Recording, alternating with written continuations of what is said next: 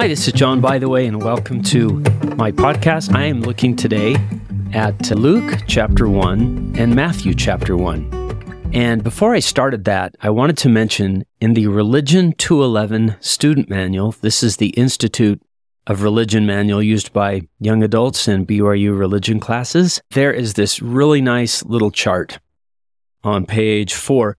This Religion 211 student manual can be found for free on the church's, app. Under library, I think you go to young adults and you'll find the Institute manual. And I thought it was really helpful, and I quizzed my students on this, is to know that Matthew, Mark, Luke, and John, what we call the four Gospels, Gospel according to Matthew, the Gospel according to Mark, I think it says St. Mark, the Gospel according to St. Luke, the Gospel according to St. John. And please remember, those were changed in the Joseph Smith translation to the testimony of Matthew, the testimony of Mark, testimony of Luke, testimony of John. The Synoptic Gospels, same I, Synoptic, are Matthew, Mark, and Luke. They have a lot of the same material. In Matthew, 58% of the material there is found in the other Gospels. In Mark, 93% of the material there is in the other Gospels. In Luke, 41% of the material is in the other Gospels. I'm looking at this chart. And then in the book of John, only 8% is in the other Gospels. So what's unique to Matthew? 42%. What's unique to Mark? Only 7%. What's unique to Luke? 59%. What is unique to the book of John? 92% of the material in the book of John is unique to the book of John. So it's helpful to see that. But what I think is most helpful is to see who these gospel writers, their primary audience was. And this is what the scholars believe. The primary audience for the book of Matthew were Jewish people. And this is why Matthew so often quotes the Old Testament and brings up things that Isaiah said or others to say, look, this is the Son of David, this is the Messiah. And that is Matthew's focus, to tell the Jewish people Christ is the King, the fulfillment of prophecy. What about the book of Mark? Well, in the book of Mark, the primary audience is the book of Romans. And in the book of Mark, we focus on Christ, the suffering Son of God and servant of all. Another thing I've noticed about the book of Mark is people are amazed and astonished a lot. It sounds like the Book of Mormon to me, because people are always amazed and exceedingly astonished and stuff like that. In the book of Luke, the focus is on the Greeks, or I've also heard the Gentiles. Everybody else. The Greeks are Gentiles, and the focus is Christ, the Savior of all mankind. In the book of John was written to members of the Church of Jesus Christ and is showing that Christ is the divine Son of God. Now, all of these overlap, of course, but if I can just restate that again, Matthew, Mark, and Luke are the synoptic Gospels, and they can be harmonized. So you'll see people who've even written books called A Harmony of the Gospels, where they kind of try to put it all in order in a chronology. But the book of John is its own thing. 92% of it is unique. Matthew wrote to the Jews, Mark to the Romans, Luke to the Greeks or Gentiles, and John to members of the church. So another thing I wanted to emphasize is just how much I love the Bible. The Book of Mormon and the Bible are not rivals. They are companions. They are twin witnesses of Jesus Christ. And what I love about the Bible is we have the mortal Christ here. The Book of Mormon has prophecies of Christ, but the immortal Christ, the resurrected Jesus, is the one who appeared to the righteous among the Nephites and the Lamanites. But in the Bible, we have the mortal Christ that people had to decide if they accepted him or not. The first several pages of the Religion 211 student manual are excellent in kind of giving what's going on, cultural background, Bible translations, and so forth, which are really nice and really helpful. In fact, there is a seminary teacher, I think his YouTube name is Brother Fulmer. I think they're brothers, two brothers, Brother Fulmer and Brother Fulmer, that do these videos, and one of them is called The Bible in 8 Minutes, which I recommend. Go watch that. I think it's interesting that we've just done Old Testament and covered thousands of years, but in the New Testament, we're basically one generation. the generation of Jesus and the apostles, and so much time, centuries being covered by the Old Testament, but basically 1 century in the New, or all of it within 1 century, really, unless you think about, John the Revelator, who is still around as a translated being. Okay, so I wanted to quote some things from Elder M. Russell Ballard about the Bible. The Bible is one of the pillars of our faith, a powerful witness of the Savior and of Christ's ongoing influence in the lives of those who worship and follow him. The more we read and study the Bible and its teachings, the more clearly we see the doctrinal underpinnings of the restored gospel of Jesus Christ. We tend to love the scriptures that we spend time with. We may need to balance our study in order to love and understand all Scripture. You young people especially do not discount or devalue the Holy Bible. It is the sacred holy record of the Lord's life. It is the bedrock of all Christianity. Still quoting Elder Ballard, now President Ballard, I am puzzled by any who would question this church's belief in the Bible and our position as Christians. The name of the church is the Church of Jesus Christ of Latter-day Saints. In our last general conference here in this building, our church leaders quoted from the Bible nearly 200 times. This church is organized and functions like the church that Christ and his apostles established in the New Testament. I bear solemn witness that we are true and full believers in the Lord Jesus Christ and in his revealed word through the Holy Bible. We not only believe the Bible, we strive to follow its precepts and to teach its message. What I like about this endorsement is to try and settle any question about our devotion and love for the Bible. Because a lot of people characterize the Book of Mormon as the Mormon Bible, it sounds like it's a replacement. No, it's not. It's another testament from another side of the world. One of the things the Book of Mormon does that's a little different than the Bible to me is it just has a different tone. The authors saw us, saw our day, and it's if they're speaking to us, knowing we're reading it. And the Bible is more of a report or testimonies or letters written down.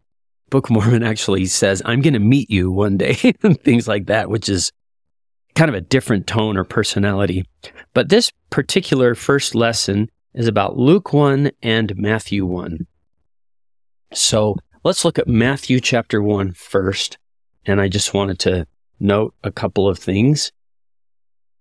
First of all, in Matthew chapter 1, we have a genealogy it begins the book of the generation of Jesus Christ, the son of David, the son of Abraham, and goes all the way to verse 17.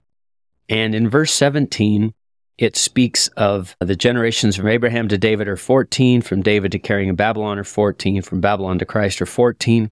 There's a love for the number 14 there because scholars believe they used to add up the number value of letters in a name, David's name, DVD in our alphabet, or Daleth Vav Daleth in the Hebrew, I may be saying that wrong, adds up to 14, is the fourth letter, Vav is the sixth, and D is the fourth again. So this was Matthew trying to say, look, son of David, this Jesus is the son of David.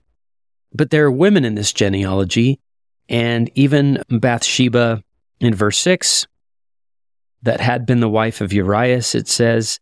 And I wanted to read something from this religion student manual about that.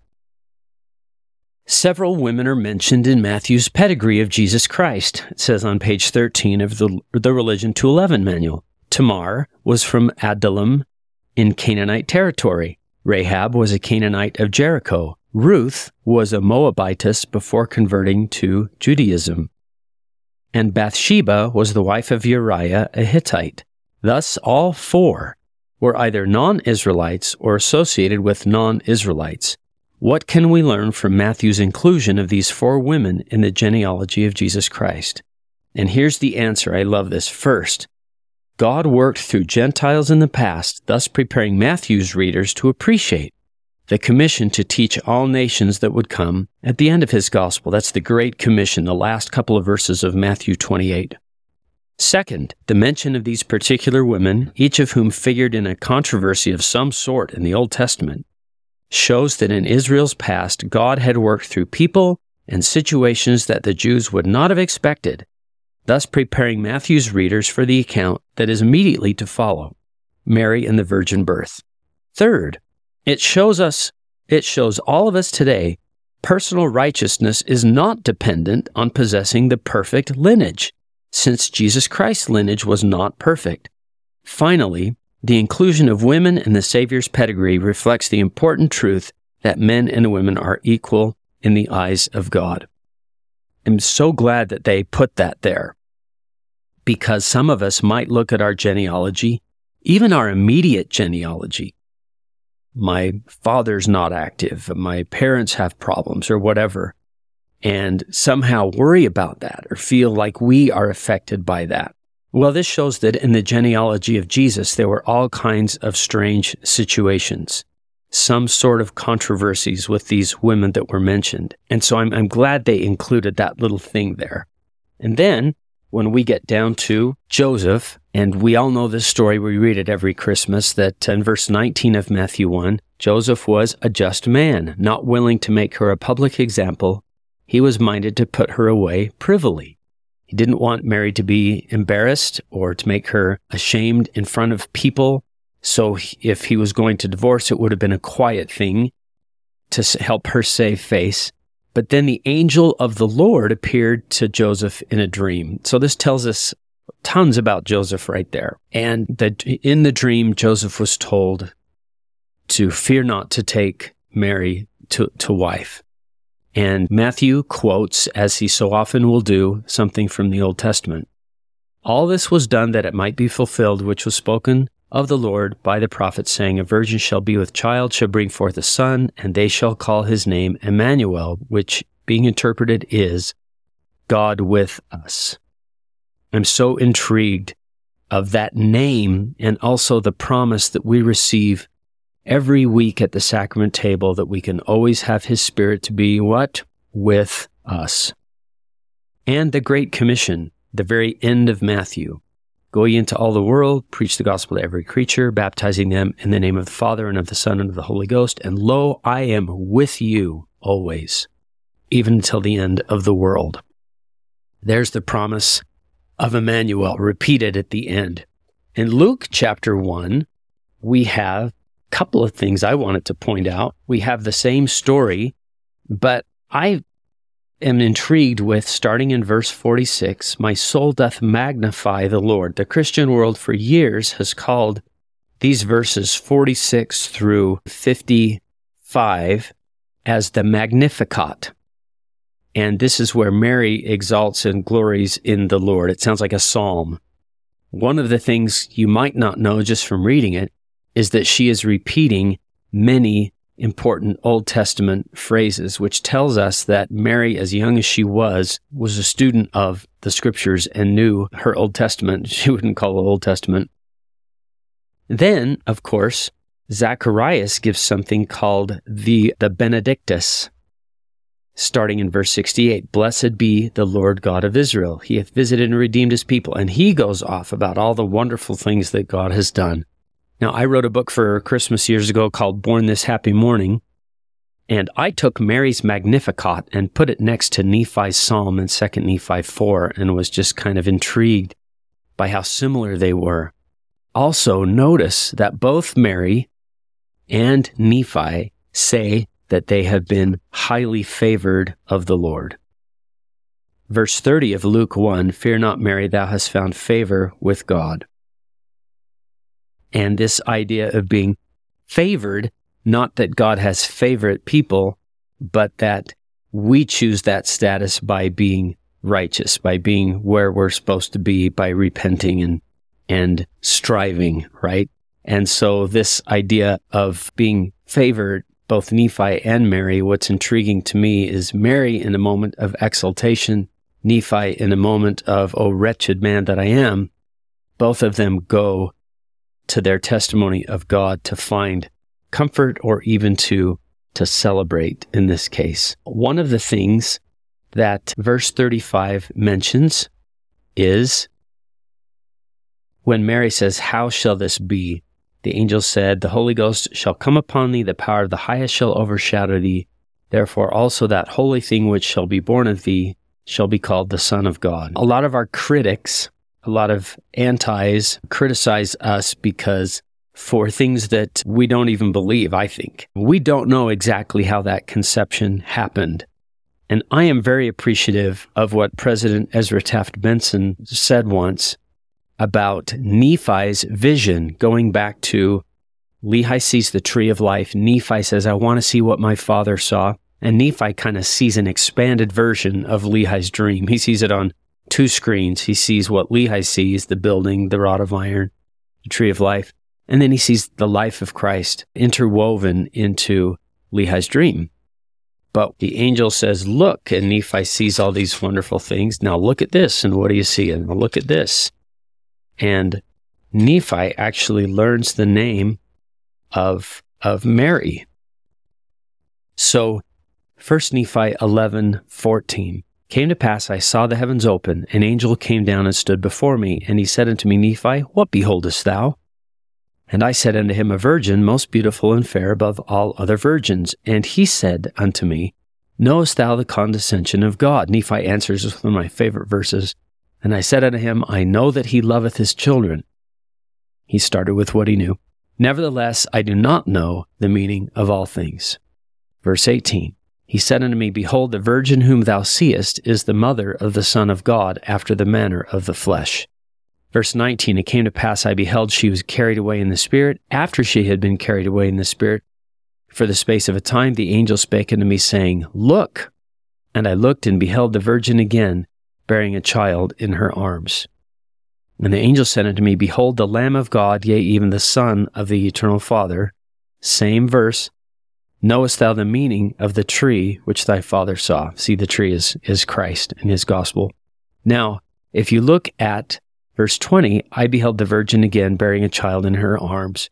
President Ezra Taft Benson has said, please notice that Mary was referred to as a virgin both before and after the birth of Christ.